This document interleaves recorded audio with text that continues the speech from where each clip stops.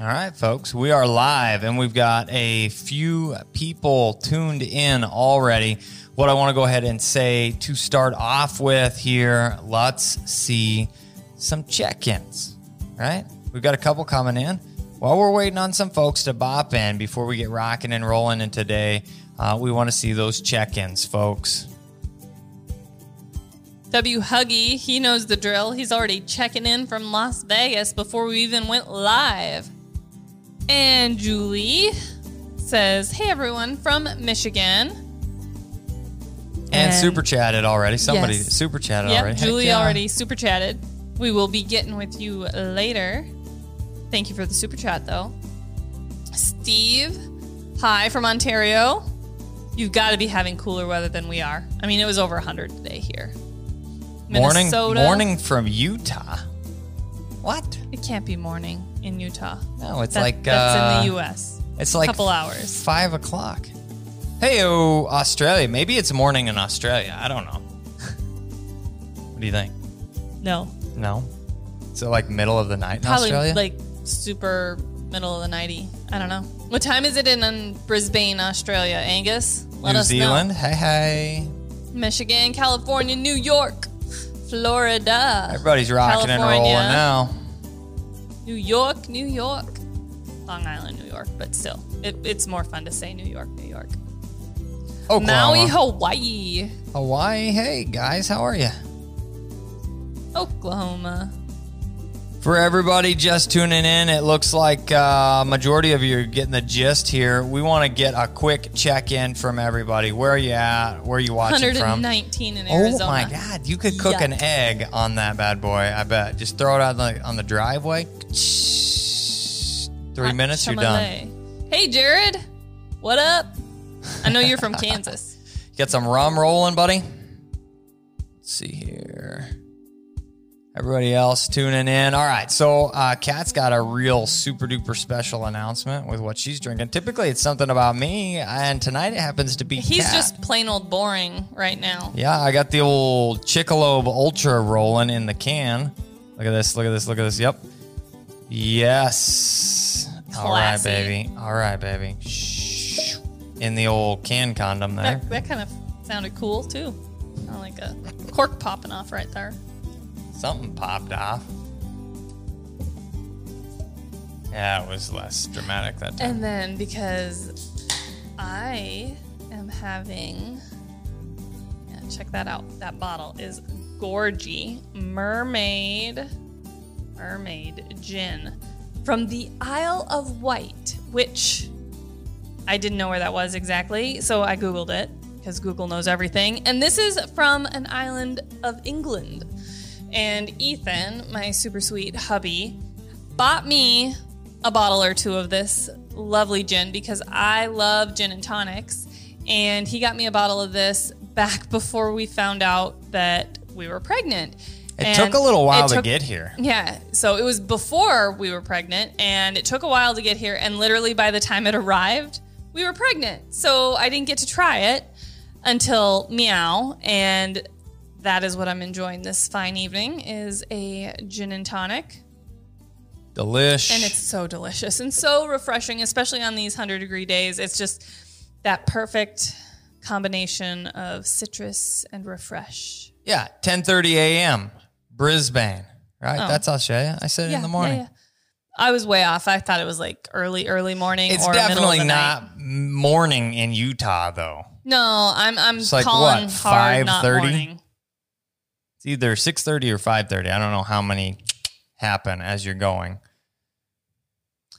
So we have a few other announcements because everyone's always super excited to find out what Ethan's drinking. Tonight it's all about moi. And this is kind of my Yawa topic, at least. I love raising and whelping puppies. I love all things puppies and have really gotten good at the breeding, whelping, raising, socializing, screening puppy buyer side of things. And we want to share that with you tonight. But before we get into that topic of discussion, we have a couple other housekeeping things that we like to talk about first thing. And I also 6:35 in Utah. Yeah, so not morning, but not morning. Thanks anyway.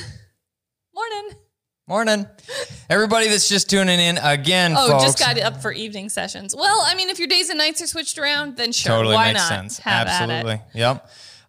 Hey, for everybody, again, just tuning in, throw your checkup in there. Let us check in, in there. Let us know where you're watching from. We appreciate that. We need to jump into the announcements. Kat was rolling on that before I interrupted with what time it is in Utah. But hey, I was interested to know. So, big announcement for you all. We like to give our people that are loyal Yawa tuner-inners and our patrons, which a lot of our patrons tune in on Yawa, some of the insider scoop, if you will, before the rest of the population gets this information. So, if you didn't know, we are doing a super awesome Father's Day sale weekend starting Friday, running through Sunday. It'll start Friday at midnight. So I guess, is that Thursday at midnight? Right as you're rolling over into Friday. So Friday at 12:01 through Sunday at 12:00. I don't know the exact numbers, but basically, we're doing a really cool sale. There'll be an email going out to all of our newsletter subscribers. Or is that what they are? Subscribers? Subscribe to our newsletter? Yeah. So you can get the inside scoop on that if you are signed up for our newsletter. But also we'll be posting social media posts. And then if you go to our store, you'll see the announcements as well. Did you want to share what we're doing for that or not? Yeah, absolutely. Okay. You're just sitting here like not saying anything. So I was trying not to interrupt. I'm really bad about interrupting, and I haven't had enough to drink yet to just start interrupting. So I'm just listening. Okay. So 20% off Standing Stone hats. Not just this one, all of them. All of them, as Aiden likes to say. All of them. He wants all of them all the time. And then we also have 20% off our Easy Lead collar combos, whether you're getting a Biothane collar or a leather collar or an XL Easy Lead or a regular Easy Lead. 20% off, which is pretty substantial savings. And then if you haven't seen, we have a leather can koozie, which is pretty cool, pretty classy with magnets on it. So you can like stick it to stuff. And it will stick to stuff with a full beer in it. It's pretty cool. It's got our logo on it. And those are those 20% off too? Yep. Everything. Yeah, 20% off, 20% off, 20% off. And then this is not just for the sale, but it will be ongoing from here on out. Mm-hmm. Free shipping, any order over $125 and not cheap shipping, FYI. We are second day. Not the stuff that takes you, 12. Nah, it's not like we'll weeks to put get it on there. the back of a small child and have them walk it to you. It's all FedEx second day air. So, and that is unless somebody can't get FedEx, we will be second daying everything free shipping wise on all orders over $125. And that again, sorry, it's continental United States, does not include to the folks that are outside of the continental US. Yeah. Which unfortunately includes Alaska and Hawaii. But shipping is expensive, guys. And shipping is also not always super reliable through certain avenues. USPS. Yeah, the United States Postal Service basically sucks. They've been struggle busing on getting orders fulfilled, shipped, lost, that sort of thing, which then upsets customers, variably so. And then they get upset with us, and then we try and fix it. And it's one of the reasons that we are very much moving away from USPS as much as possible. Yeah, sorry, Scott. We will work with you, though. The thing that we do have is much better international rates that are through, again, FedEx, so stuff won't get lost. That we were having a lot of issues with international orders. We sent out a lot of doubled stuff for folks to try and make it right. And yeah, we actually just had a situation that I have to share this because it's cray-cray. So we had a customer that ordered an e-collar and an Easy Lead from Canada in September of 2020. It wasn't showing up. And they reached out to us saying, hey, this is not showing up. And we're like, okay, we need to do something. We are so sorry. It says that it's somewhere in Canada, but it hasn't made it to you yet. So what are we going to do? Well, we're going to rely on your honesty, and we are going to send out another Easy Lead and e-collar with a shipping label to send back the original one if it ever shows up. Please do that. And so we sent that out, and he got it within a few days because we did expedited shipping. Yep. And then in April of 2021, so how many months is that? 3, 4, 7 months later, his original shipment finally showed up of an Easy Lead and e-collar. And the guy was nice enough and honest enough to actually send it back like he said he would. Much appreciated. And we just got that back in June. So he received it in April, sent it back to us in June. So the whole rigmarole time frame from September to June, we're talking 9 months turnaround time. We could have had a baby in that amount of time. Oh, we did. We did. But like I said, crazy USPS mess up there. Absolutely. So a couple other fun things that we want to talk about before we jump into today's topic. First of all, we heard about a few weeks ago that the ads are absolutely ridiculous, and y'all have been putting up with them for a while. And you guys are great. You do super chats. We saw a few super chats already start to come in. After we've kind of been trying to feel out what the best way to do Yawa is, and what we've come to is a lot of people love the live interaction as well as getting their questions answered. So we've moved to a few announcements and then moved into a specific topic, which we will take your suggestions for, as well as come up with some of our own.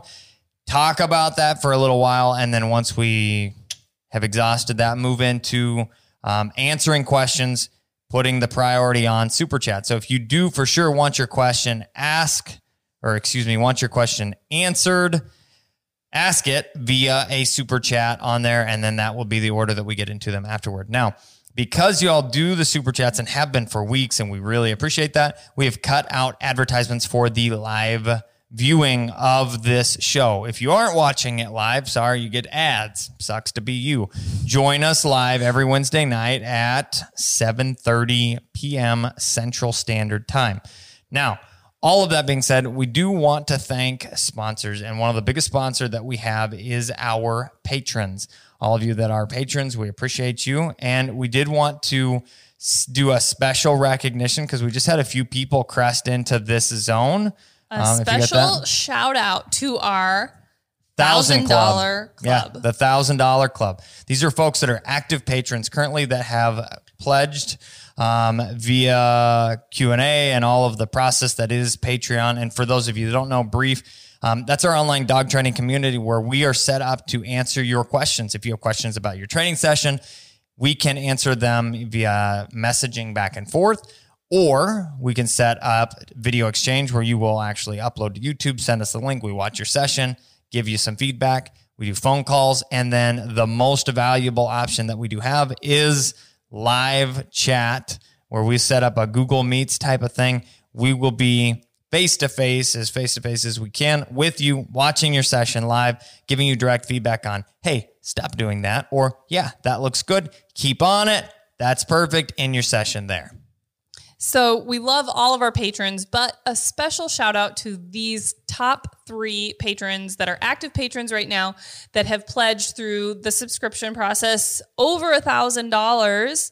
And we are going to respect your privacy and only list first name and last initial in case you want your privacy. So Andrew R., Lee A., and David M. So thank you guys so much for being patrons. I don't know if any of them are watching tonight. I hope somebody is, but we really definitely want to say thank you to y'all.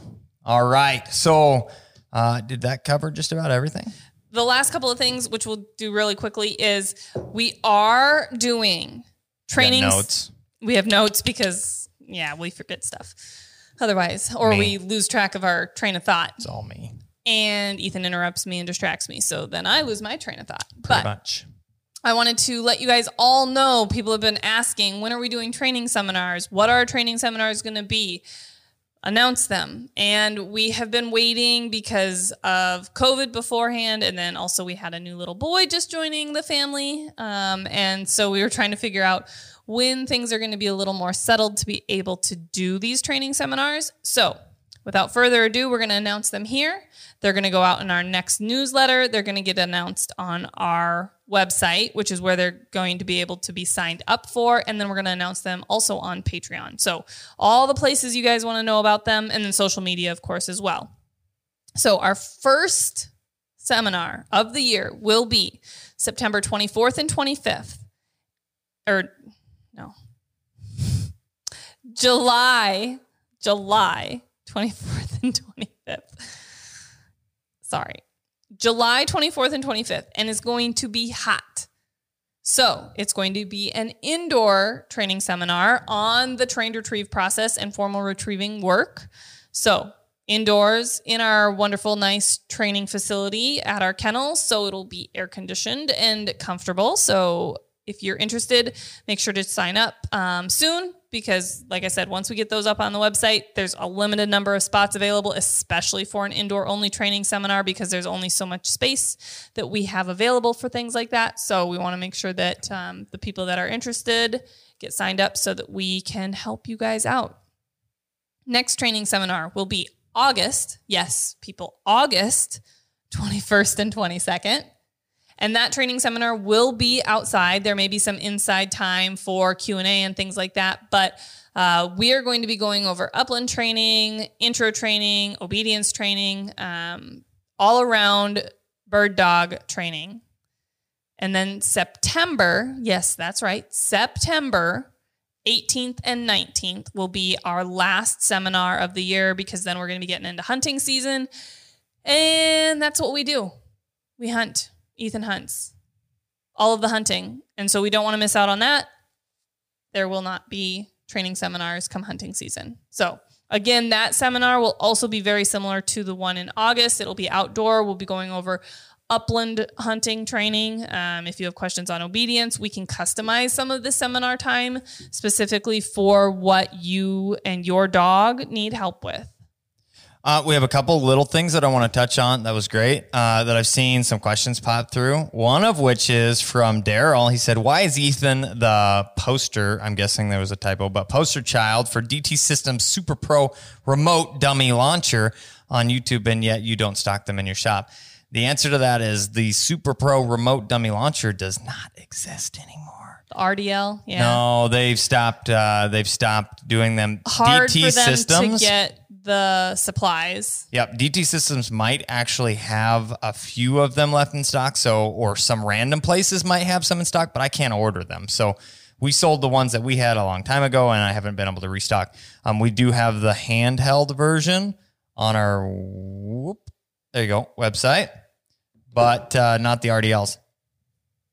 The other is, Scott said, newsletters. That's something you can sign up separate from Patreon. It is. You can sign up right on our website. It's free. Yeah, it's just a newsletter. Comes out once a month. We've been a little lax the last month and a half because we have had a lot on our plate with a new little baby and a toddler and trying to continue running the business. So it's been a little delayed. Yep. The same list will actually get ads when we roll those out through the newsletter list. It's the same. And then last but not least,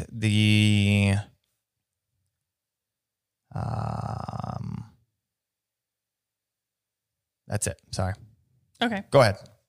So then the last thing that we want to talk about for our patrons, something that we've been talking about implementing for quite a while. Specification again. This is for patrons only, but I know there's a lot of y'all here, so we wanted to give you the heads up. It'll be announced on Patreon as well, and that's where we're going to put the announcement and ask some questions. But we want to do a Google Hangout, which is where all of you patrons can be involved in kind of a live Yawa style type of thing, but just for patrons. And we are going to post an announcement about that because we want to be open to dates and times that work for as many people as we can make it work for. I know we've done Yawas every week at 7:30 on Wednesdays forever, basically, and that's probably not going to change for us. It works out well. But for the Google Hangouts thing, we will be open to some suggestions. Obviously, Wednesdays at 7:30, probably not going to work. Nah. And we are going to limit it at this point to once a month. So we'll ask for some feedback from you guys on what your suggestions and input is on date and time so that we can get as many people involved in that as possible. FYI, what a Google Hangout would be FaceTime. It's direct interaction with everybody where you can, we're catered only to you. We won't have any talking points. It'll just be answer questions, BS, ask us the personal stuff or the whatever you want. It's just some time to hang out, as the name implies, and we want to do that a little bit extra special for y'all. Awesome. So, without further ado, do we have any? We've further doed. Yeah, there were a lot of announcements this time. Sorry, guys. It seems like there usually are. Yeah, there's just always so much. But now it's time to get into the nitty gritty, the topic that you've all been waiting for, at least the topic that I'm super excited about talking about. Puppies. Breeding, whelping, raising a litter of puppies. Now, if you guys don't know, we actually have 2 full series on the YouTube channel that show how we have raised, whelped, and developed a litter of puppies. And in one of those series, the Breezy series, we actually showed the whelping process while she was in labor, while she was giving birth, how we handled that, what we do when puppies are being born. And that's available on YouTube. Definitely check it out if you have questions. And then you can follow along with those playlists basically on every step that we take through the whelping and raising process with our puppies, from worming schedules to weighing puppies to supplementing puppies, when we start puppy mush, how we socialize puppies, how we help wean the puppies from mom, and then outside time, teaching them to potty, crate training. And we are going to be doing a new whelping raising series with a puppy or with a litter of puppies in our new whelping facility very soon. We have upcoming litters that we plan on doing this with. It's just a matter of having enough help with the children to make sure that we have ample videographer and me. Because let's face it, the whelp master. I do most of the puppy stuff. So absolutely. As well as we have a ton of help from our team, raising and whelping a litter of puppies, which you will find out through talking with us and hearing about this here. It's a lot of work, people, and doing it yourself is very time consuming, and having a really great team to help take a little bit of the load off, help with some of the responsibilities, makes a big difference, especially if you have outside of the home job or multiple hats that you wear at your job like we do. And it makes a big difference to have enough people on board, because puppies can change within a few hours. You've got puppies that you're like, these guys are doing great, we're off to awesome start. And then just all of a sudden, something goes wrong, a puppy starts feeling ill, and a few hours makes a big difference about getting them the supportive care that they need to help them feel better, or getting them to the vet if necessary to get the proper medication or medical treatment that they need. Because puppies are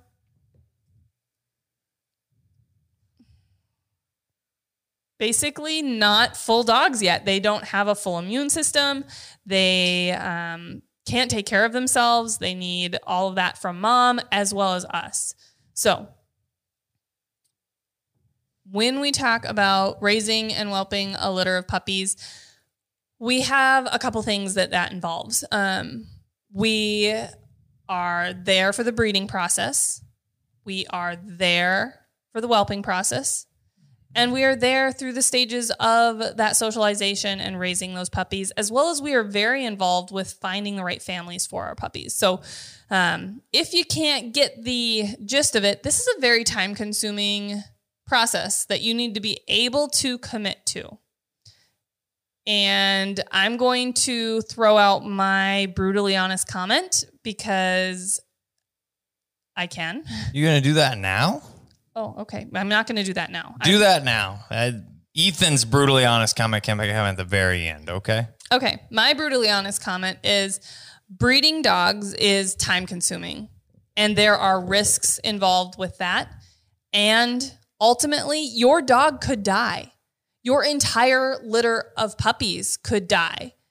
And it's not all sunshines and rainbows, and it's not all, this is for the kids and the great learning experience. It's life and death. And if you guys aren't willing to risk that, you shouldn't be breeding. And if you don't know what you're doing, you should definitely reach out to a mentor before you start this process, because there is so much that can potentially go wrong, and catching those things early is going to be the difference between life and death for your dog and your puppies. And if the dog is, part of your family like ours are, losing one of them would be completely devastating. Losing an entire litter of puppies, completely devastating.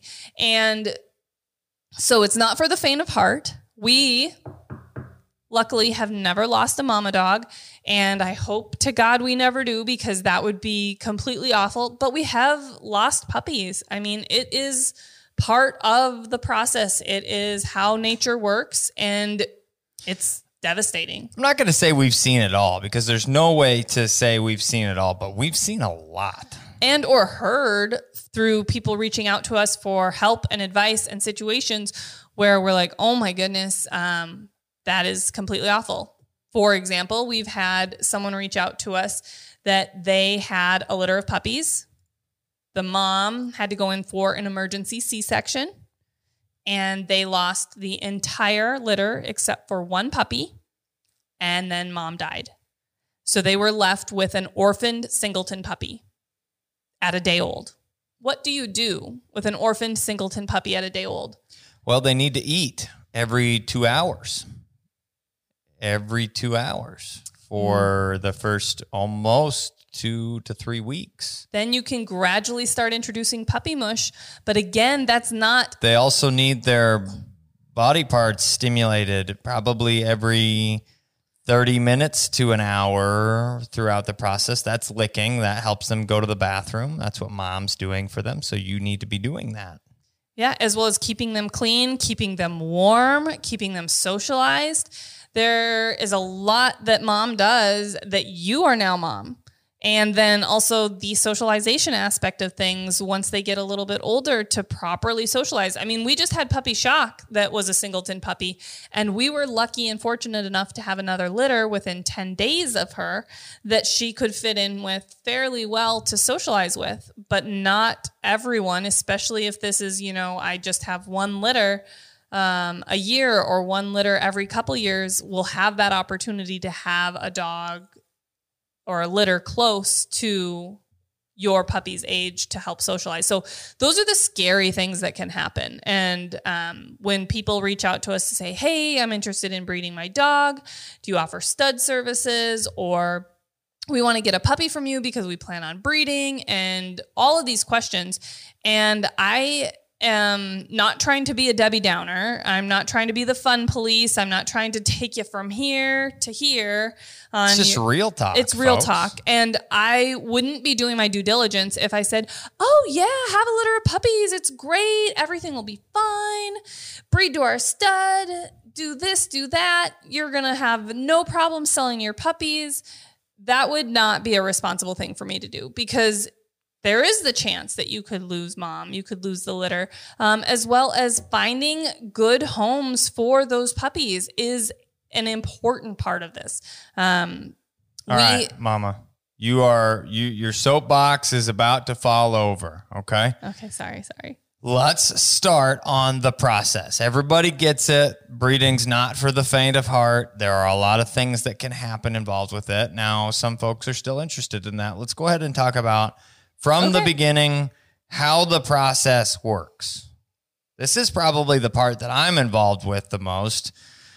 Cue the music. bow, bow. I can't even do it, right? But cue the sexy time music, all right, folks? So first and foremost, you need to have a dog that is ready to be bred, okay? We hear about accidental breedings and different things along those lines and some magic number of 2 years old. Well, the fact of the matter is that is not the magic number, first of all, but you do need a dog that is mature. Now, there's a handful of different things that come into play with that. One of which is heat cycles, okay? Heat cycles themselves, typically they say 2 heat cycles is a female's sexual maturity or overall maturity. Now, at the same time, we had a female cycle really early, 6 months old, and then closer to like 12 to 13 months old. I'm not breeding her at 13 months old. 2 years is a fairly decent window of full maturity. But if I have a female come in that's closer to 20 months old, we're still in that mature window. And it's not a hard, fast 24 months is the requirement. And the fact of the matter is, it's easier on young women to have children, and it's easier on younger dogs to have children. Don't wait till they're 5 or 6 or 7 and go, oh, by the way, we're thinking maybe we should have a litter. Doing their first litter at that point. Yeah. Way harder on them then. So you have a female, you've decided in your mind, this is a dog that we need to pass on genetics, or a male, we need to pass on this male or this female's genetics. What are some of the things that we should be doing? Excuse me. We would be looking at brucellosis testing for both males and females, which is a canine STD. We want to make sure that they're both clear because it can lead to sterility. As well as with females, we want to make sure that the timing of the breeding is proper. A lot of old school mentality is, well, we breed them at day 7 through day 10 or day 7 through day 14. And that's not necessarily the case. Just like with women, when they ovulate is completely different. And it can be different from one breeding to the next breeding with the same female. It can change. And we keep pretty close records on all of our females that have been bred. We pull blood to get progesterone levels so that we know when the dogs are ovulating. And then that's when we time our breedings. We try and do those breedings every 36 hours apart. Typically, we're only able to get 2, maybe 3 ties in that time frame of when the female is prime time, ovulating, ready to be bred, and cooperative to that breeding. Sure, absolutely. And like I said, it doesn't have to be day 7. It doesn't have to be day 10. Allie, who normally is bred, like I said, we keep pretty close tabs on females. She's usually bred around day 13, give or take a few days. Want to know what day she was bred this litter? Day 32. I was shocked. I just kept going, pull more blood, run another progesterone. Is this dog ever going to rise so that we can get her bred? And finally she did, but not until day 32. And then I was like, okay, well, we got to get her out to Iowa to get her bred. Meow. And once we did that, then I did my calculations of after 28 days from that initial breeding, we can do an ultrasound to confirm pregnancy. And it was like kind of doubtful if she was actually going to have taken because she was so off from her normal heat schedule and cycle. And we did an ultrasound and she was definitely pregnant. So timing is very important, and not just going, oh, well, this is when she was bred last time. This will definitely be when she needs to be bred this time, because like Allie just proved to us, that is not the case. Yes. And we missed one step in the beginning there. So we have said male and female, male or female. And what we need to be able to determine is if they are suited both from a health standpoint, yes, as well as a family orientation, hunting standpoint, or if you aren't hunting dogs, it's not a requirement, but it's a dog that you say this dog fits. It doesn't have any of the disqualifications. Disqualifications for us are going to be people or dog or aggression. Okay. Aside from that is if dogs don't hunt, they don't make our string. And if they aren't good parts of the family, they don't calm down. They don't settle down. They aren't just super busy and super high strung. Too high end, right? They're not going to make the cut either. They've got to. We have quite a few dogs here. We need the dogs to be easy to take care of and livable. Now, we have those things figured out. Now we need to do some routine checks. In the past, Kat and I have done OFA eyes, we've done hips, and we've done elbows on some of the dogs. Now, there are more tests that can be done, and what we are doing now is getting every single one of our breeding stock. It's Chick certification. There you go. Chick, excuse me. Surf. I don't know what I'm talking about.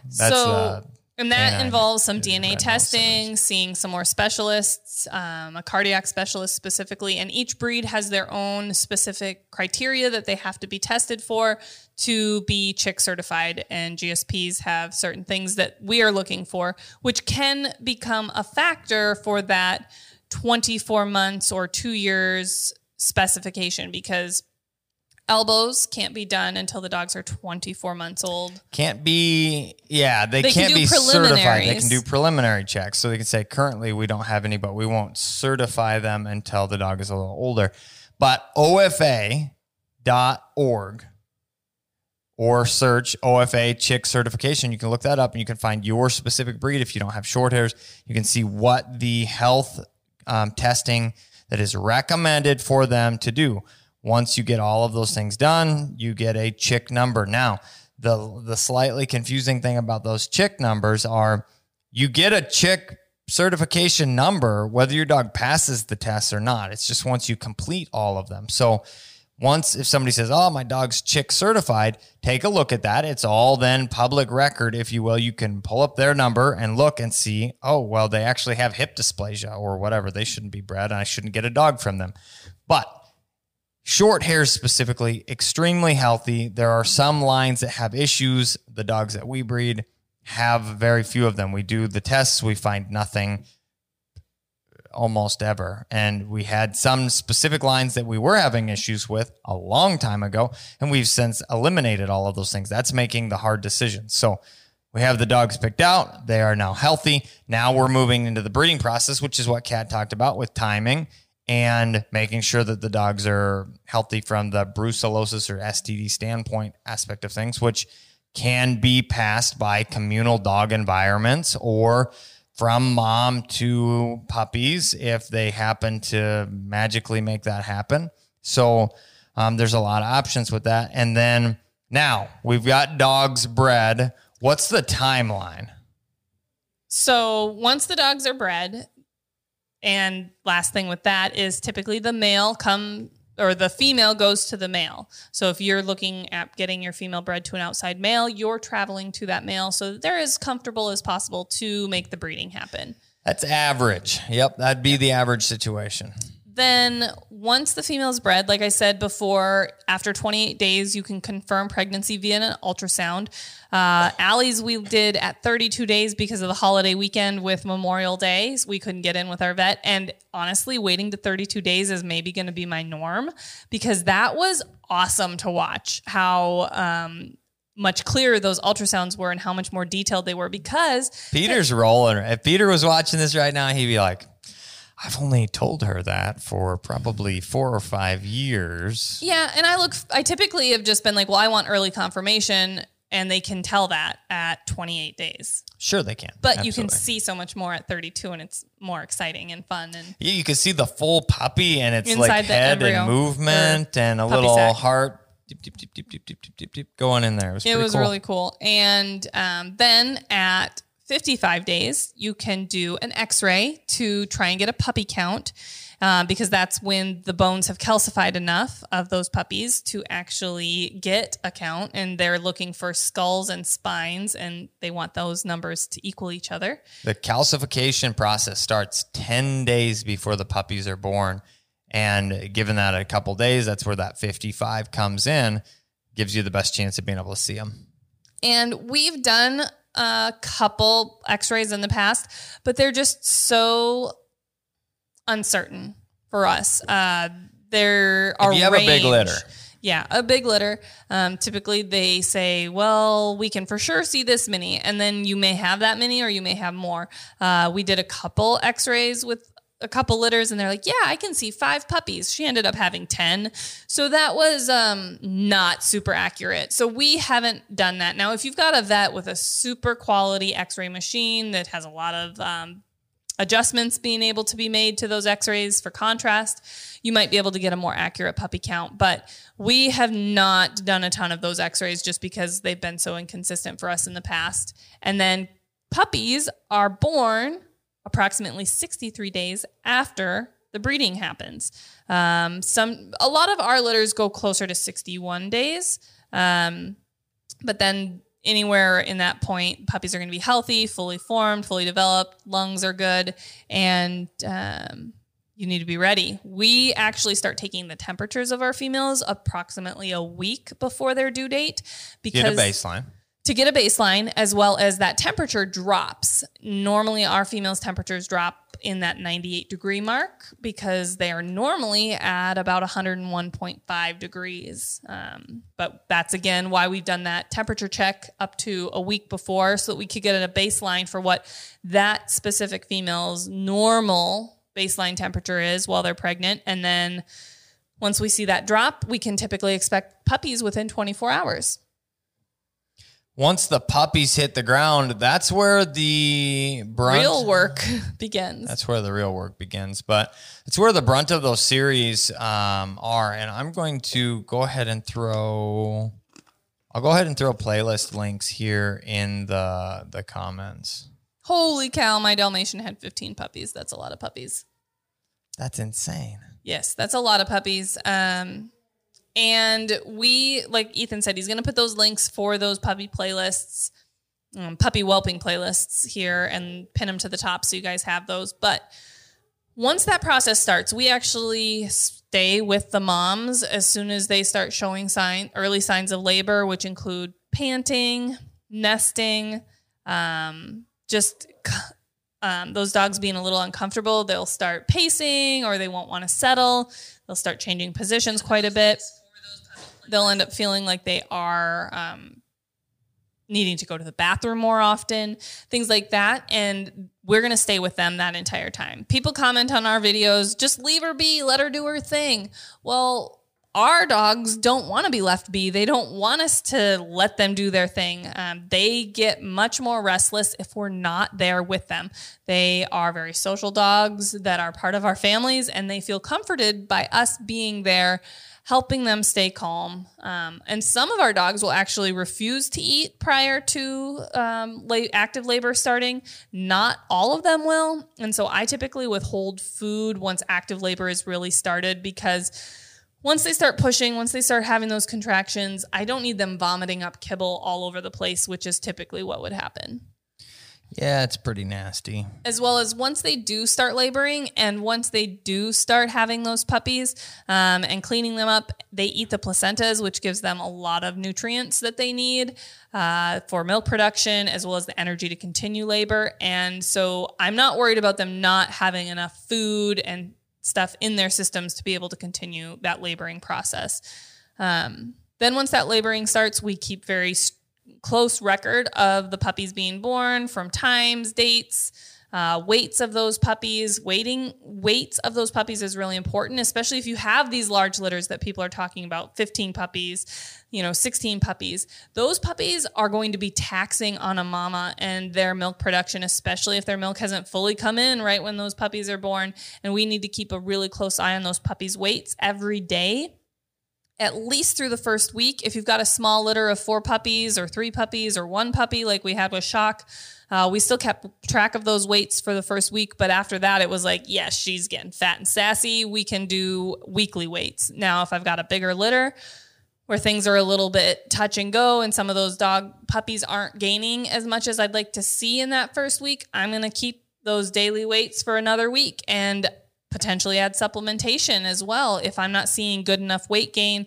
And good enough weight gain, that is so variable because it depends on the initial size of those puppies, how many puppies there are. It's going to depend on the breed of the puppy. It depends. So it's not necessarily you need to see 50 grams of weight gain every single day. No, not necessarily, but you need to see some weight gain. And if you see a ton of weight loss or only a couple grams of weight gain every day, you're going to want to start supplementing. And for supplementing, we actually use human baby bottles for the puppies with a newborn nipple. And then we use Espalac puppy formula.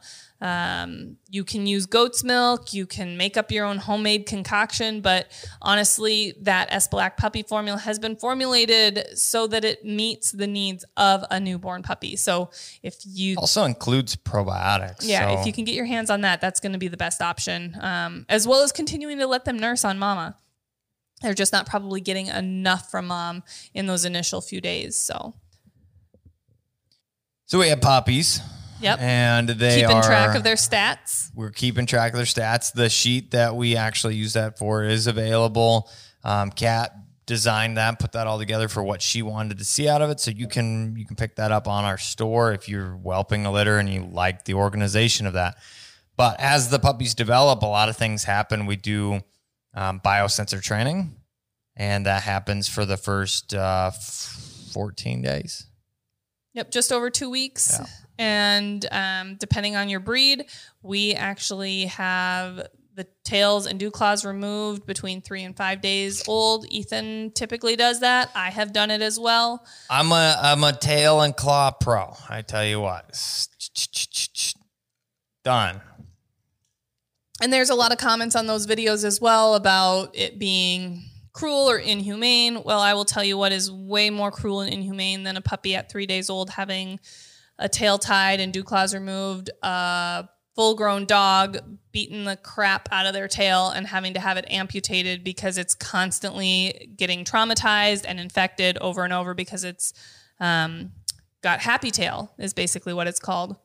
Or getting a dew claw ripped off running through the brush in the cover. And for those people that say, well, those dew claws help them pull themselves out of ice and snow and whatever, I have honestly not ever seen that be effective. But if that's your opinion, then that is just fine as well. So we have puppies that are claws and tails removed. It's going to be more of a breed standard thing, what you're doing there. And then puppies are developing, super dog training for the first 2 weeks. Then once we hit into that 3-week category, that's when we start the puppy mush side of things. Yes. We show that. We pulverize, powderize, grind up, make dog food completely powdered. No crunchies, no things. Then we go ahead and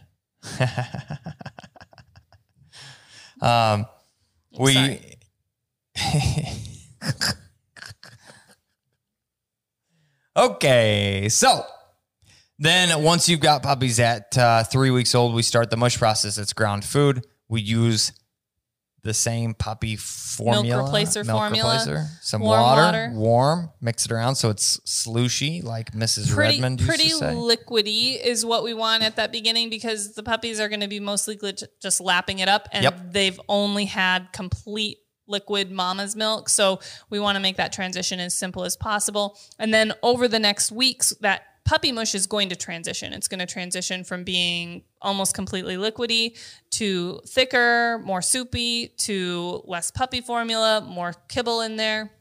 And then to the point where it's completely hard kibble by the time that they're going home at 8 weeks old, that they are crunching on their own. And then they're also obviously getting access to water at that same time. Just a couple of things too. Most people, like I said in the beginning, don't know that females are only pregnant for 63 days. They probably also don't know that puppies are born with their eyes closed and they don't open until approximately 2 weeks old. Those puppy teeth come in around 3 weeks old. Their ears start to open around the same time that their eyes start to open. And those are just some of those really cool things that people don't always know about. They're usually up and starting to wobble around at that, 2 week mark as well, into the 3 week mark where they're getting more coordination, which is important because they're going to need to, not fall face first into their puppy mush over and over and over. Once you have puppies hit that about 3 week mark and we start food involved with that, that's when mom pretty much does a really good job cleaning up after them. And that kind of stops. It gets to be more output than mom can keep up with or that we want mom to try and keep up with. And so then you've got a lot more mess to clean up. Then you're changing cleaning your whelping box anywhere from 2 to 6 times a day, depending on exactly the size of the litter and the mom and the puppies and all of the things, maybe even more than that sometimes. And then it gets more and more involved through 4 and 5 and 6 weeks. We introduce toys. We incorporate new environmental things from a stuff inside the box. And the other one of those fun facts, because we're rolling like 3 to 6 weeks, there's big changes that happen from the puppies, but a majority of it's happening inside the box, and a lot of it's just mess related. The other side of it is between 3 and 6 weeks, you go from almost soupy based formula and dog food mixture to primarily crunchies ish. I went over that. Okay, sorry, I missed that. But that 3 to 6 week window is when that stuff happens. And then you also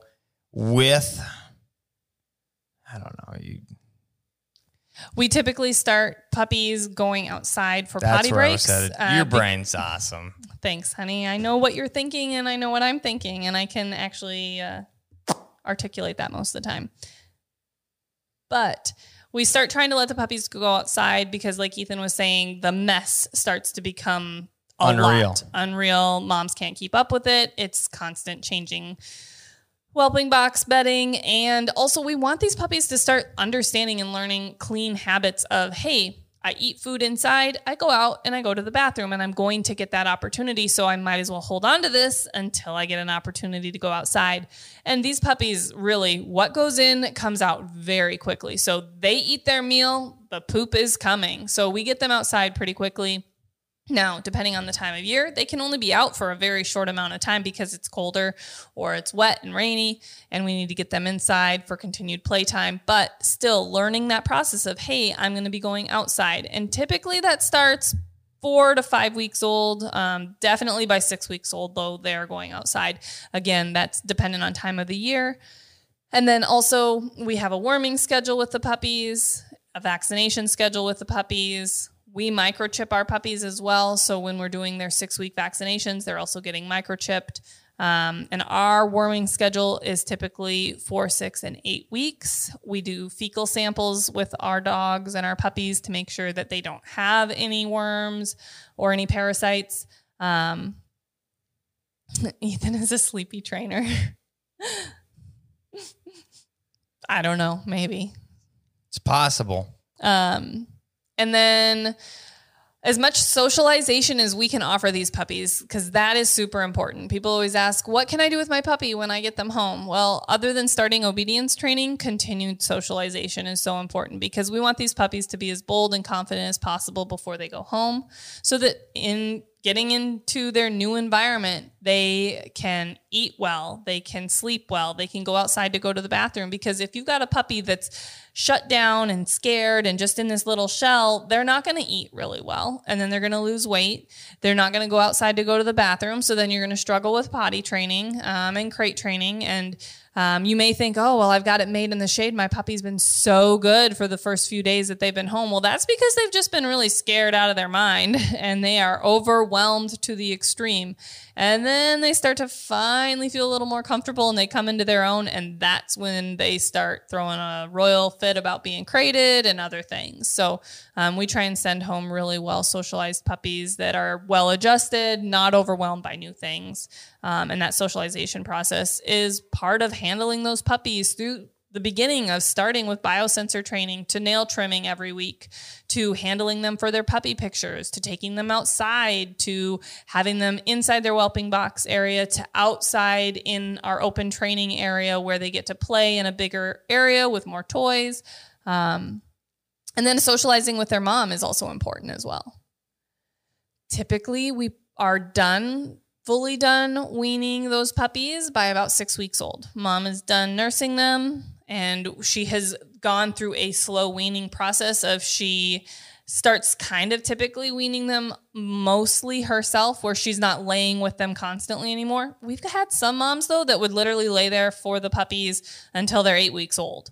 And we help them with that weaning process then, where we're like, okay, mom, you only get to wean or nurse these puppies for so long, then I'm pulling you out and you get your own space, and puppies get their own space. Then you get to go back in with them for a little while. And then we gradually extend that amount of time. They're still with them overnight, but with them less and less throughout the day until they get to the point where they're fully weaned. Once puppies are fully weaned, we send them home in 8 weeks. Now, we've had a lot of conversations about that specifically, but and as far as when puppies should go home and when they shouldn't go home and all of those things that play into that. But here at Standing Snow Kennels, we do a puppy pick out send home day that's included in that playlist that I put in there. Should have been, you didn't pin it? Can you pin it? I was trying to pin it and I couldn't find the... It's the 3 dots over on the side. You're half off the screen. Just a tiny bit too far. All right, pinned to the top. Okay, so there's the link to directly to the playlist. But we show that send home process in that playlist so you can see, so you can see what happens during that. But we help pick puppies with people to make sure that we have the best opportunity to match the right dog. Once we've already done a pretty detailed, what are you looking for before we take deposits for that specific litter. So that is kind of the start to finish in a nutshell. Puppies, picking dogs, breeding, the whelping and raising process, all broken down. With some other questions here, and this is one that I have to jump on because I wanted to talk on that one too. I saw it come through here, and it's something that's it says but that's the brunt of the breeding stuff. The overview for the sure. overview. Yeah. So we've got the playlist. We want you to know that we're going to be creating another playlist. If you have questions specifically about what we're talking about here, throw them in there. Super chats are coming through first. And like I mentioned before, if this is going to be your first litter and you're trying to figure it out and make sure that you're doing it right, find a mentor. If you don't have a mentor, whether that's the breeder that you got your dogs from or somebody else that's been a breeder, you can always utilize us as mentors through Patreon. Patreon, I know we talk about it as an online dog training community, but really we've helped people on Patreon that have been breeding dogs or having a litter for the first time, and we can be used as a resource for that as well. You get to ask us questions. You can send us videos of your puppies. You can ask how you do claws. You can say, hey, I want to be in the live tier so that you can watch me do the claws, and you can tell me if I'm doing something wrong while it's happening. We are happy to help you on Patreon as well. 100%. This one I got to jump on because it's a problem that we hear on occasion. Listed recess. What's the other word? There's another way, and I read that. Hooded. There we go. Hooded vulva or recessed vulva, basically. Blee blue. Blee blue. Bellello. Sorry. Bellello. We suck. You. Okay. So, recessed or hooded vulva. It's when there's extra skin that goes over the vulva and then stuff gets trapped in there. And that can potentially cause UTIs. And most of the dogs have constant UTIs. And then they end up with a surgery to remove that excess skin. Okay. The first heat cycle is going to take care of that. Most of the time. And surgery is typically not necessary. Yeah, it kind of sucks. Antibiotics will help. And I tell people a lot of times female puppies have the hardest time with UTIs because when they squat down to the ground, their vulva touches the ground and collects extra bacteria and things like that can cause those infections. And though it may be a little extra step or pain in the bottom, you can use just a little baby diaper wipe and wipe your puppy's vulva when she's done going potty, and that can really help with some of the collecting of that bacteria, dirt, things like that, and eliminate some of that UTI issue. Yeah, help clean it. It's way better than a surgery, and typically that first heat cycle completely eliminates the problem all the way together, all the way around. Yeah, sorry we really butchered your YouTube username thing. Yeah, Bellello. All right, so That's breeding for the week. Do you have a brutally honest comment to add, or did I get on my soapbox enough for the both of us? I'm going to say right now, folks, I'm going to go on the record and say that I will never, ever, ever, let's throw 2 or 3 more evers in there. I think you get the gist. Ever tell Kat what my brutally honest comment is before the actual episode, because exactly what I told her, which was not what she told me she was going to say. I said that exact same thing in... No, you didn't. I said the words to you, which are, if you want to breed dogs, folks, you need to be willing to lose your female. That is as brutally honest as I can come down to, which is what you said. It's just fine. That's brutal. That's honest. And we both agree with opinion. It. Yes. 100%. The other side of it that I want to throw out there is this is my real talk about breeding. Not every dog should be bred, period. Not every dog is fit to be bred, period. There are good dogs and bad dogs in every breed. Not all of them should be bred. We have a quality program. I don't categorize anything I do as the best in the country. I like to say that we're good, but I don't think that highly of myself. Let's go with that. And our breeding program, Kat and I wash out probably 5 to 10 dogs, give or take, before we keep one. Now, over the last 13 years of working through short hairs and working on this, we've come down some more lines that we're getting more consistent with the quality of the specific dogs that we're interested in looking at keeping. But still, there are dogs that we wash out a couple a year, probably on the road to what is the next best thing, or what continues to raise that bar for us in our program. Because you should always be trying to improve the breed. That is our goal. That's what we're trying to do, as well as not turn a blind eye to faults in the dog, whether that's health related or kennel blind is what it's referred to. Kennel blind. Just because we produced it doesn't mean that it should be part of our breeding program either. It's a lump of gold. So the next thing with that is, and then probably the last thing that I have to say is with the kennel blind comments specifically, the number one thing that I ask people, if you call and say, hey, I want to breed to one of your dogs, the first question I'm going to have for you so you can be prepared if you do want to call us is, what is one thing that you would change about your dog, male or female, whatever it is? What is it? Name it. I will tell you the number one answer that I get is nothing. I love everything about them. That right there is the first step in saying that you are not ready to breed dogs because you are not being honest about what your dog is. If you're saying there's nothing that I would change about that dog, you're telling me that that dog is perfect, and there is no such thing as a perfect dog. If you can't be honest about what the dog is, and you can't look at the dog objectively and say, these are the things, we could be better here, then you and your dog are not ready to be bred. And when you're able to you are not ready to breed dogs, and the dog's not ready to be bred. There you go. Because not every dog is perfect, and it's no such thing as a perfect dog. We want to know what you would like to potentially improve upon so that we can That's what that question's about. A suggestion of what dog from our breeding program would be a good fit for you, because we know our dogs, and we also know that they aren't perfect, and that we always are trying to improve the breed. And let me give you some examples. Okay. Nix, one thing that you would change about him. Just one. Nothing. I know there's a long list. I know there's a long list, but one. Name one thing.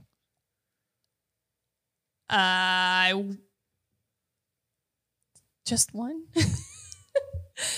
He is very headstrong. Yeah. Yeah. So that falls right into... I would make him a little more independent, or a little more cooperative, excuse me. A little more cooperation, right? That's a good thing to add into a bird dog.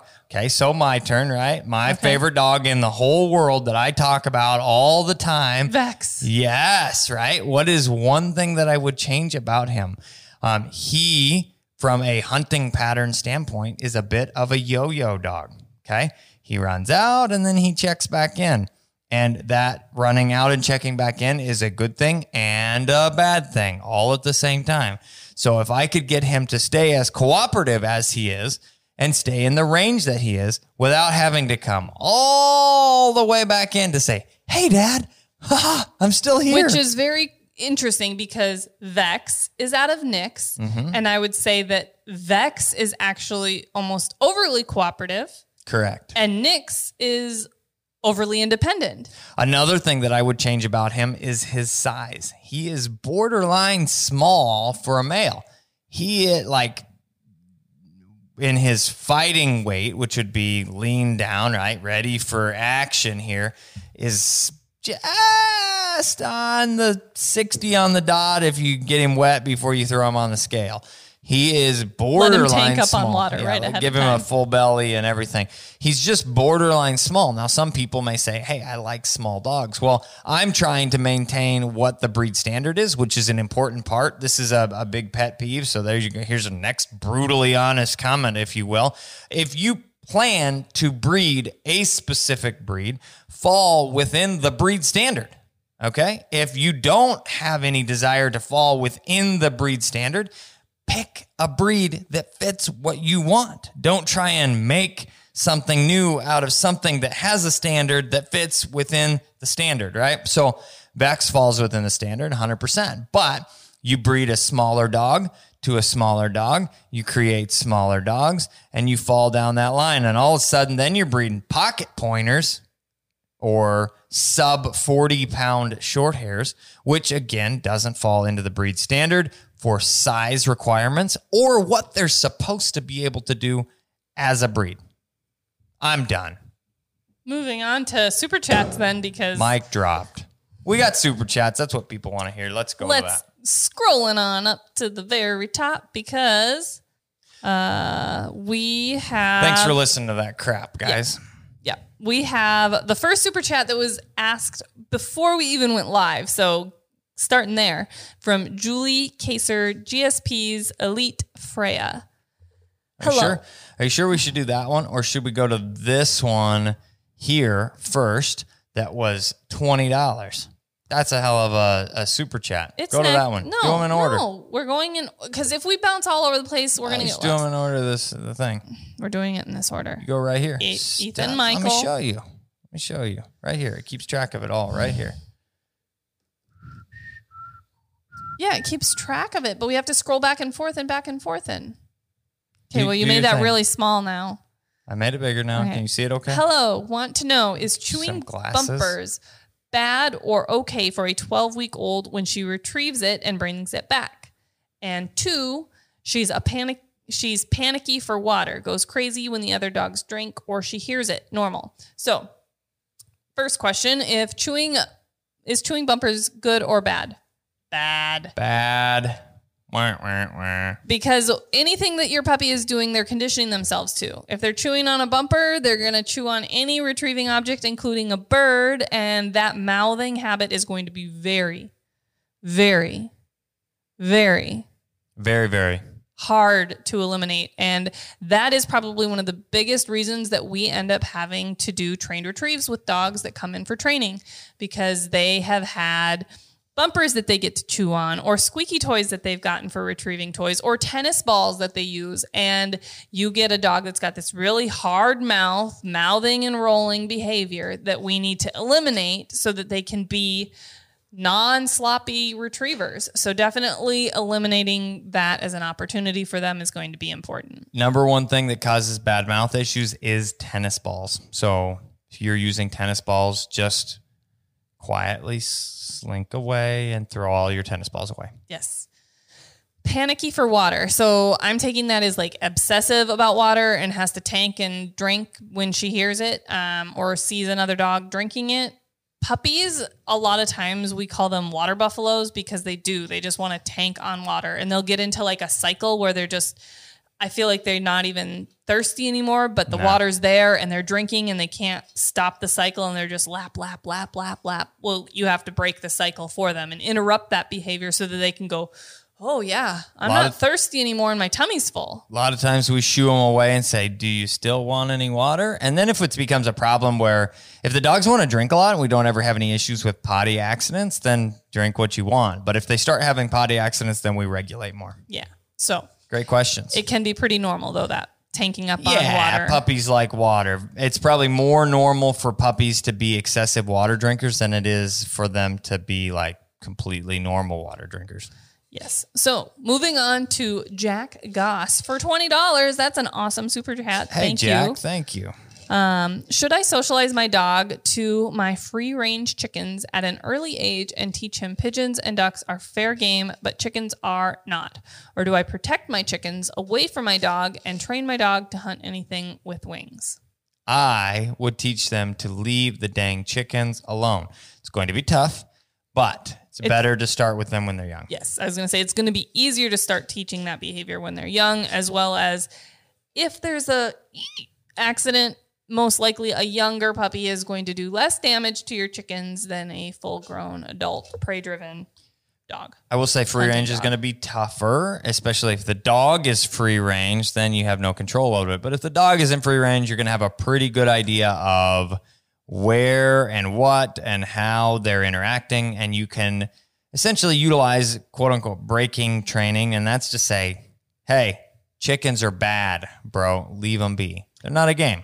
Yes. And I will say, though, that there are exceptions to every rule and situations where you're like, yeah, no way, this is a hunting dog. They're going to totally go after these chickens. But we have had situations where we've had clients that have gotten a dog, we've trained it, then they introduce it to their free range chickens and everything goes fine and they don't have a problem with that dog chasing, eating, or killing and catching their chickens.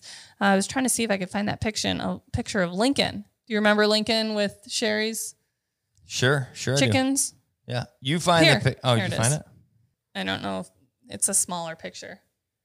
Free range chickens, they're short hair, Lincoln standing on the front step of the pigeon coop and no problems. So, like I said, It can be taught. There's exceptions to every rule, and that dog he is a prey-driven fool and definitely not raised around chickens to begin with as a puppy. So, kind of cool and crazy. Next question from Kelly is, it says, 1, we got our MR 1100 back. Fantastic. That took longer than expected. They had a little snafu with DT System service. Got it fixed, got it back. Just took a little bit longer. I'm sure they've got a lot going on with, I don't know if y'all knew this, but they got hit by a tornado a while ago, and it took a long time to rebuild the DT Systems headquarters in their warehouse. But it says here, Jax is recalling great, except for when he's not. Today he froze. Ended up going from vibrate to continuous up to level 11. Nada. Okay, so she took my fidget spinner away. It's a distraction to me as well. Okay, so continue. Number 1, it says he froze. So the question that I would have then is, this is going to take more information. You were utilizing vibrate and he froze and said, I don't want to go any further. We need to see some more. Or was ignoring it because he's like, I don't have to do this for vibrate. That's the question. Was he freezing because he was saying, I'm thinking about the collar, or was he just completely ignoring it? That's an important differentiation.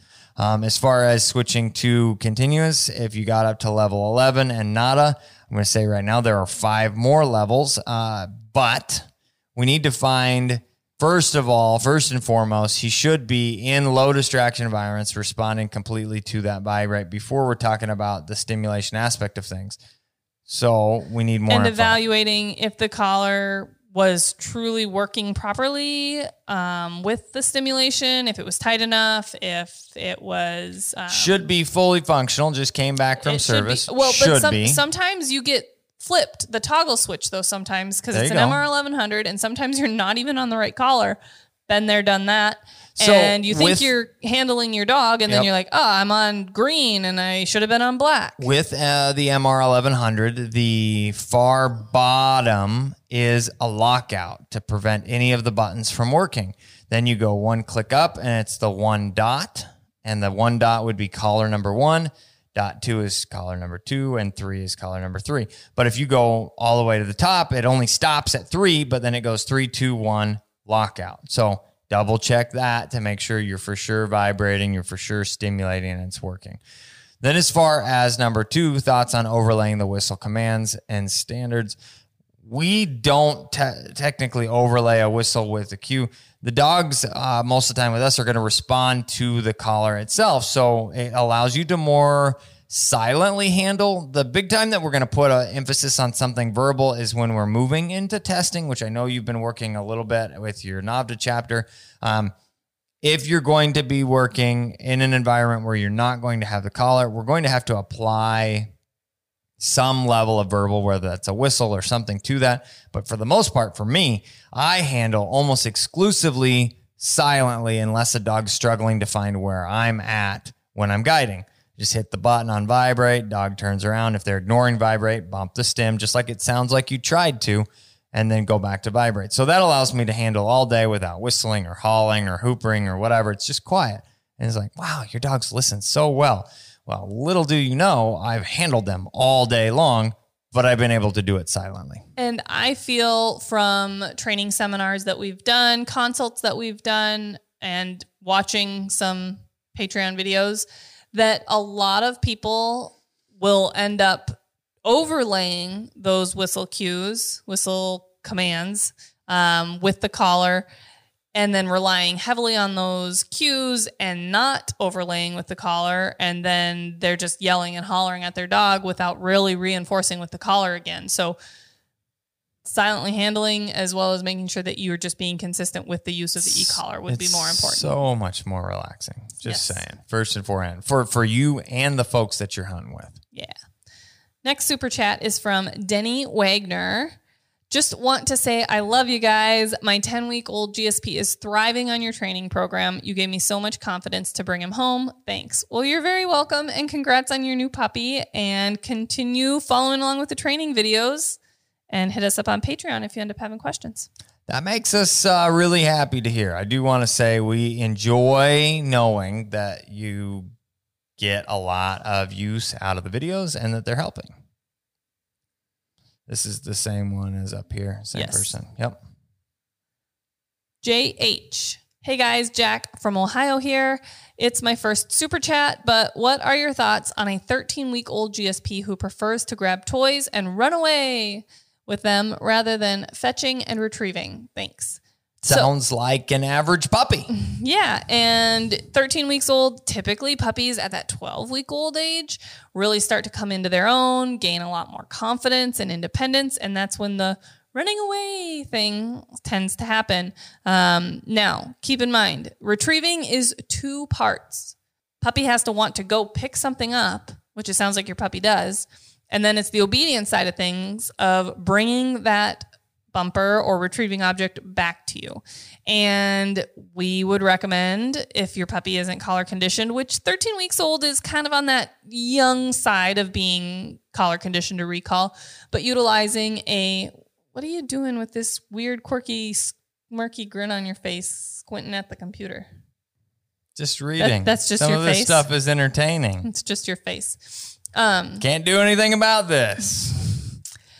But you can throw a check cord or a tether on your puppy so that when they try and head off in the other direction with the object, you can give them a few tugs on that to get them headed back in your direction. We also recommend utilizing like a hallway or someplace that they can't just completely run off, or knowing which direction that they want to run away with. You can try and say, well, if you're always trying to run off into the other room where the dog bed is, or run off to that side of the house or that part of the fenced-in yard, just move your body there and see if they end up running back towards you then, and you can just kind of cut them off. That's the ticket. I think a lot of times puppies are trying to run somewhere, and I put myself in that path most of the time to be the most beneficial. Yeah. Worst case scenario, the old attachment with a cord, you can kind of reel them in without having constant pressure. I think I got it. You were scrolled to the next one. Gotcha. Yep. All right. This is a repeat offender from the Super Chat standpoint. Spurs and Fur Outdoors. It says, on average, how many training sessions does it take to clicker train a puppy? Okay. So there's a couple of things. First of all, clicker training is a fairly advanced or long-term process, but you may just be asking how many sessions on average does it take to charge the clicker to prepare your puppy to start. And I would say 1 to 3. Some dogs figure it out right in that first session. Others, it might be the second or third, but typically not much more than that. We've got enough focus and understanding by that point. Even if they don't 100%, we talk about like, click, look, the dog turned and gave me some attention or paid attention or perked their ears or whatever. Even if you don't see that, if you have a lot of focus for the meals, you can start to mark behaviors and move right into it. So within 1 to 3 sessions of charging the clicker, you should be able to move right into your training sessions. Key with your clicker training, though, is that you are marking behaviors. Timing is everything, and then consistency helps. Mark exactly at the moment the dog does what you're trying to. If you're struggling and you feel like, hey, my timing seems off, a quick drill that you can do, you only need to do it probably once, maybe twice, is if you take that tennis ball that you just took away from your dog's training toys and you said you're never going to see this again, and then drop it on the table and then try and click when it hits the table and then do it a couple more times and you'll have the timing down pat. For all of those younger folks out there, play all the video games, video game players out there, you're pretty good with hitting buttons on a time window. Manner. It's just marking exactly what the dog does. And the last part of that is marking the behavior. Does that. It marks the behavior, but it also ends the behavior. So if you say sit, the dog sits, you click, the dog's now free to do whatever they want. And the same for any other behavior that you're teaching them. Yes. And if you're struggling to get your clicker charged, it could be because you're not utilizing a little bit of tough love. And if your puppy isn't focused for the training session and you're not making progress with getting that clicker charged, you just need to pull their meal. And then they'll be more ready to work at the next opportunity that the meal comes out. So this is a really interesting one from Megan Hussman. I hope I pronounced that right. When is it okay to spay the mama after giving birth? Should she go through one more heat cycle before spaying? I'm going to tell you that I don't honestly know the answer to this one. This is one that I could probably phone a friend and see. Probably not going to phone a friend, but I could look up some information on that. Heck, I can try. Let's know, though, that there is something to be said for not trying to spay a female right after a heat cycle because of excessive definitely not bleeding during a heat cycle. Or during a heat cycle. Yep. So I would imagine that similar timing would be appropriate as far as after the mom has had her puppies, as well as you wouldn't want to probably spay them until after they are done weaning, because we wouldn't want to interrupt milk production because of lack of hormones, which lack of hormones would come from spaying. So if you have a litter of puppies, which that's hence the mama after giving birth, it's probably fully weaned, processed, dried up, maybe back in good condition just from an overall health standpoint. I sent a quick text message for my phone a friend just to see if we have any availability for that. If we do, we'll jump back into it with a quick call. Let's see here. Next one, another from Don Fish. Is that spelled different that way? No, the first from Don Fish Hunt. I got confused with But he's super chatted before. Another repeat offender. Right? He's also a repeat offender, though. Yep. All right. Which we appreciate, you guys. We do. Absolutely. It says, issue with jumping, especially near face while sitting, aggressive play, and going absolutely crazy for human food that's around 16-week-old GSP. That is kind of the time frame.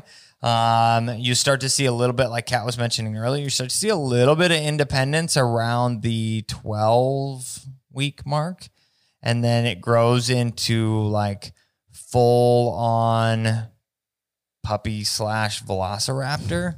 Everybody's probably seen that meme. This is what I was thinking I got, and it's a cute little puppy, and this is what I actually got, and it turns into a velociraptor. Okay, so I do want to explain though the root of the problem with jumping, especially in your face, is aggressive, or a better word for that, because it's not actually aggressive. Dogs play with their mouth. Now, you may be having aggression issues. 99% of the time, it's not aggression based, especially with a dog that age. It is, however, inappropriate play. That's the way that we like to refer to it. It's inappropriate play for us. Dogs interact with their mouths, especially puppies. That's why they chew on everything. They don't have hands. And even if you think about the development of a baby, there is a stage in there that they put everything in their mouth as well. The difference being that babies don't have razor sharp needle teeth, and they're not as active at that stage. So they may put something in their mouth, but they're not running around putting every part of your body and legs and everything in their mouth all at one time. Yes. So there's a few things that go hand in hand with this specifically. And the big issue is overall interaction and respect and relationship with the dog itself. Now, I would assume, these are, what assuming does, but I would assume that when this stuff happens, you're saying near face while sitting, it's one of those that you're probably in and around and involved in your puppy's space. It probably is also happening primarily during what we would often refer to as the witching hour, which is the evening, often involved with an overly tired puppy. And at 16 weeks, I'm hoping, if you've been following along with our videos in our program, because you're on here consistently, I'm sure you've seen them, you should have already started place training. You should have already or being close to starting collar conditioning. And we're going to recommend that you collar condition your puppy to lay on a dog bed. And when you get in this zone that you're talking about right here, you quit that now. Go over there and lay down and think about calming yourself. Yeah, chew on a bone, stay on your dog bed, relax. And we are really big about being the fun police in those situations and saying, hey, you don't get the opportunity to play inappropriately and get aggressive and nip at us, because we are going to condition the good behaviors that we're going to want out of you when you're an adult by having you calmly lay on your dog bed. If you don't have the opportunity to condition those naughty behaviors, they're not even going to become an opportunity that you're going to have as you get older. Anything to add to that one? We had a few things come in from Callie with her super chat question. It said should be fully functional. We saw the same behavior with the Garmin. They got another e-collar or had it before or got it after the fact, something. Had a separate e-collar. I didn't see anything else as I was going. So gotcha. Says we will reset everything, but this is happening intermittently. So one little tidbit, we like to talk about dog behavior and how their brains work specifically. This is a conclusion that I've come up with through lots and lots of interacting with dogs. And the way that I like to explain it is dogs' brains are directly attached to their feet. So if you see that frozen type of mentality where they're standing still and they're stuck, almost looks like they actually are stuck. They're stuck mentally. And the best way to reset that is to get their feet moving. If you're struggling, there's a lot of different things that we can do, whether that's attached to a leash or cord so that you can physically tug them. Another would just be walking into them, walking around them, moving yourself, all of those things. Once we get those feet moving, then their brain restarts, hitting that Control-Alt-Delete, if you will, from back in the day with computers, right? That's how you reset the computer real quick to make sure that things are working. It wasn't frozen anymore. Yes. So same thing happens with puppies when their feet directly attached to their brain. And if you think about that, when you see a dog standing, giving that blank stare at you or the wall or whatever they're staring at, get their feet moving. We see it all the time here. Even people are like, oh, he knows how to sit and he knows how to do these things. Watch. Hey, Sparky, sit. Sparky. Hey, Sparky, sit. And they're like frozen, staring off over here, focused at something else. All you've got to do is get their focus, get their feet moving again, and then ask again, and then boom. Yes, your dog doesn't understand that, but they were stuck for a second. As well as I wanted to mention, because that kind of made me think, you went from vibrate to continuous all the way up to an 11. And sometimes like moving from that vibrate to that level of continuous is too much too quick for those dogs, and their brains get overwhelmed. And moving to like a pulsing on the continuous button or using that NIC button, so they have a second to think about the cue that you've asked them for in between that level of stimulation. And then once they get moving again, switch back to vibrate a lot of times, because we only want to use the lowest level of stimulation, momentary, continuous, whichever it may be that they're going to respond to. Yes, and definitely, if you get the opportunity to try and shoot a video of your training session for us, because you are on Patreon, go ahead and send that over so that we can see firsthand, yes, this is in fact what's going on, and then give you the more specific direction of which way to go. Yes. All right. I'm going to give you... Rodolfo Rodriguez. There you go. It says 15-month-old GSP doesn't want to break over and swim consistently. Only swims in specific areas, worry about new water bodies, prepping for the August NAVHDA natural ability test. This is a fun one.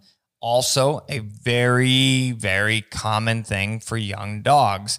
15 months old falls into the tier of a little bit older, but also the window of if you didn't get a bunch of water work done last spring, summer time frame, you've had a bunch of fall and winter time frame, and now you have a dog that's 15 months old and hasn't really had a lot of great water introduction opportunities. So if they want to swim in a specific area, my recommendation would be building their confidence there. Get to the point where they are not hesitating at all. They're just constantly going into the water hide this. Yeah, sorry. Coco Litter, you're in timeout, my dear. We're not trying to sell puppies or give away puppies or anything on here right now. But get them super confident about going into the water, breaking over to swim in that area or location or pond that they are the most comfortable with, and just build on that, so that they're not even thinking about, this is the point where I have to stop because this is where I'm going to have to start swimming. And you just want to really build confidence.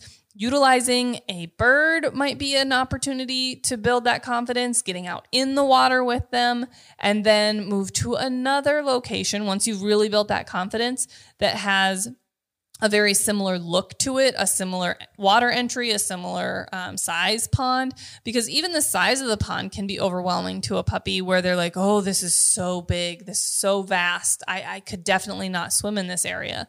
So trying to find another pond with a similar look, a similar feel, get them confident there, and then start expanding on that where you can say, okay, now I'm going here with a little bit different look, a little bit different water entry. And ideally, you're going to want to get to the point where your puppy can break over and swim with confidence no matter what the water entry looks like, because you don't know until you get to the day of the test what your water is going to look like at the puppy water. We really try as judges and as chapters and tests, locations and sites to have that really ideal puppy water where you've got, a nice water with good swimming depth that isn't, they don't have to walk out 20 yards before they finally start swimming. But we also don't want to drop off where they literally take one step in and they're up above their head. We want that nice gradual water entry, and we try and find the ideal water for that, but it doesn't always happen. So having a puppy that can handle an unideal water entry and pond is going to give you that confidence to know that your puppy's going to swim at your NA test no matter what. And utilizing birds now and then transitioning back to bumpers once they gain that confidence is also a good thing, so that you've got that little bit of a push to get them basically confident to get in the water. I agree with Kat, because I believe you said, I was reading, which I don't always follow 100%, but I believe you said utilize the water that you're comfortable in, right? Yes. To build more confidence. To build as much confidence. So we had a situation with this very recently, and it was a dog. And most of these things happen in a light switch type situation. People use that comparison a lot, and it's because it's how dogs work. It's kind of or not at all, and then boom, it happens, and then they never look back after that. So I started with a dog most recently here in training, Scooby, a wire-haired pointing Griffon, super nice dog, struggled with water though. He was a very strong retriever on land. Now, as a Griff, and I'm not picking on Griff folks that are here, but Griffs by nature typically fall into the category of slightly lower drive and desire. Not all of them, but on average, a little lower, okay? So he liked to retrieve on land, but when it came to let's play fetch in the water, he's like, I could take or leave retrieving down here for the time being. We built up confidence through a lot of different things. We show that in our retrieving videos and water introduction videos, and we got some success. He started doing really great at the simple water. Then we moved to a new body of water, and exactly like you're talking about, he struggled, but we were able to work through it and utilize the confidence that we had built at the first pond. So once he got to that point, then it was pretty much no looking back. He just ran his test, killed the water portion. It was hot, dry. All the dogs struggled a little bit with tracking that day, but the water portion he nailed, no problem. So I'm saying for you, once you get there, you're going to get there. Don't push it too hard. Don't feel stress of your upcoming test as a thing to try and push things. Work through that water that he's confident in. The more confidence you build there, the better off you'll be. Yeah. This was something that popped in here, and then that's about all the time. What you wanted to? Yep, that's about all the time that we've got left for this evening. There was we had a spammer-ish come through. We put her in him, her, I say her just, but him, her, it, whatever, in timeout because no, go away. Nobody wants to be bothered. By getting there was some level of question that came up here that I want to bring to everybody's attention because this is a thing. You can buy vaccinations at your local Tractor Supply or Farm and Home or whatever they call it in your specific area. Most of them carry some level of 5-way or 7-way or 9-way or 45-way puppy vaccination, okay? There are some, as far as the vaccines themselves go, they're completely viable, real vaccines. The issue that you're going to run into, and I don't mean this offensively, but this is the honest aspect of things here. Your minimum wage or slightly above employee, that's their job to take the vaccines and put them in the refrigerator, takes their lunch break because it was their time. Well, then the vaccines sit out. They're no longer viable. And then they get put in the refrigerator later like, they'll be fine, right? Or we don't want anybody to know because I screwed up. Something like that. Let's just make some generalizations. The other aspect of things is, let's say that refrigerator goes down. They have a power outage, something. The vaccines warm up. They're no longer viable. And then here you are, innocent bystander, coming in, buying that vaccine and saying, my dog is safe now. Not always the case, okay? There is a bigger risk with this. Now, the benefit of going with the veterinarian for the vaccinations is they have insurance for that stuff. If one of the employees, vet techs or assistants or office guys or gals or whatever, they leave your vaccinations out and they get warm, guess what happens at the vet clinic? They say, don't do this again. They throw them away or turn them back in and then get new vaccinations to actually give to the dogs because that's important. It gets filed under the insurance aspect of things. So you have a much, much, much better chance of the vaccines actually being viable when they come from the veterinarian. And if you guys don't think that's a big deal, we've unfortunately had a client that got all of their vaccines from their local farm supply store. Yep. And their puppy ended up not being fully vaccinated, got distemper, and died. Died from distemper. Okay. That's not a thing that happens in this day and age. Not really, not often, because all the dogs are vaccinated for it. Well, if your vaccines aren't good, then they're not vaccinated for it. So correct. That $5 vaccine that you can get at your farm supply store, or having to go to the vet for a $25 appointment or whatever your vet charges, we're talking about what is worth the risk to you guys. I would rather make sure that my dog is fully vaccinated properly with viable vaccines for, even if those appointments are $100 a pop. You want to make sure that that's your dog's being well taken care of, because most of you guys have dogs that cost a fair number of dollars. Yes, and I tried for the phone a friend, but it doesn't look like that's going to be available this evening. Sorry, folks. Sorry, we weren't able to get you a for sure definite answer on the spaying a female after she's had puppies. But I do want to throw this out there too. I do know that there's been times that I've heard about dogs having to go in for like emergency C-sections or end up with pyometra, and they get spayed at that time. So talking to your vet would probably be the best source of information about timing on spaying a female. That's because that's what I was going to do. I was going to literally talk to my vet and ask that question. So good questions great tonight, questions, guys. Great conversation. Hope you guys enjoyed this week's topic. And if you guys have a suggestion for next week's topic, throw it in the comments after this finishes going live so that we end up being able to still see those, because the live disappear. Comments go away. Yep. So that's why I waited to hold that to the end. If you guys wait until we hit the end of this live stream and then comment, we will be able to go through some of those suggestions for a topic for next week. The other side of it is we will throw up on social media, Facebook, Instagram, the little questionnaire sections. For suggestions. I will, questionnaires for suggestions. Yes, I missed a word in the I think I can throw up similar things. We're trying to fall into the category. You can do some of this stuff on YouTube. So as far as quote unquote story posts. Yeah, I just don't know if you can do like quizzes or I don't know. I'm going to look into it a little bit more, because I know there are some folks here that are just YouTube fans. And for all of you we want to spread the love. Yeah. Thank you guys for tuning in again this week. And we will see you in the next week's Yawa, because I'm definitely out of my gin and tonic. Yeah, I ran out of beer a little bit ago, and my fiddle spinner is gone too. So I'm the guy with the pink gun. I'm Kat, the dog trainer. We'll see you in the next video, folks.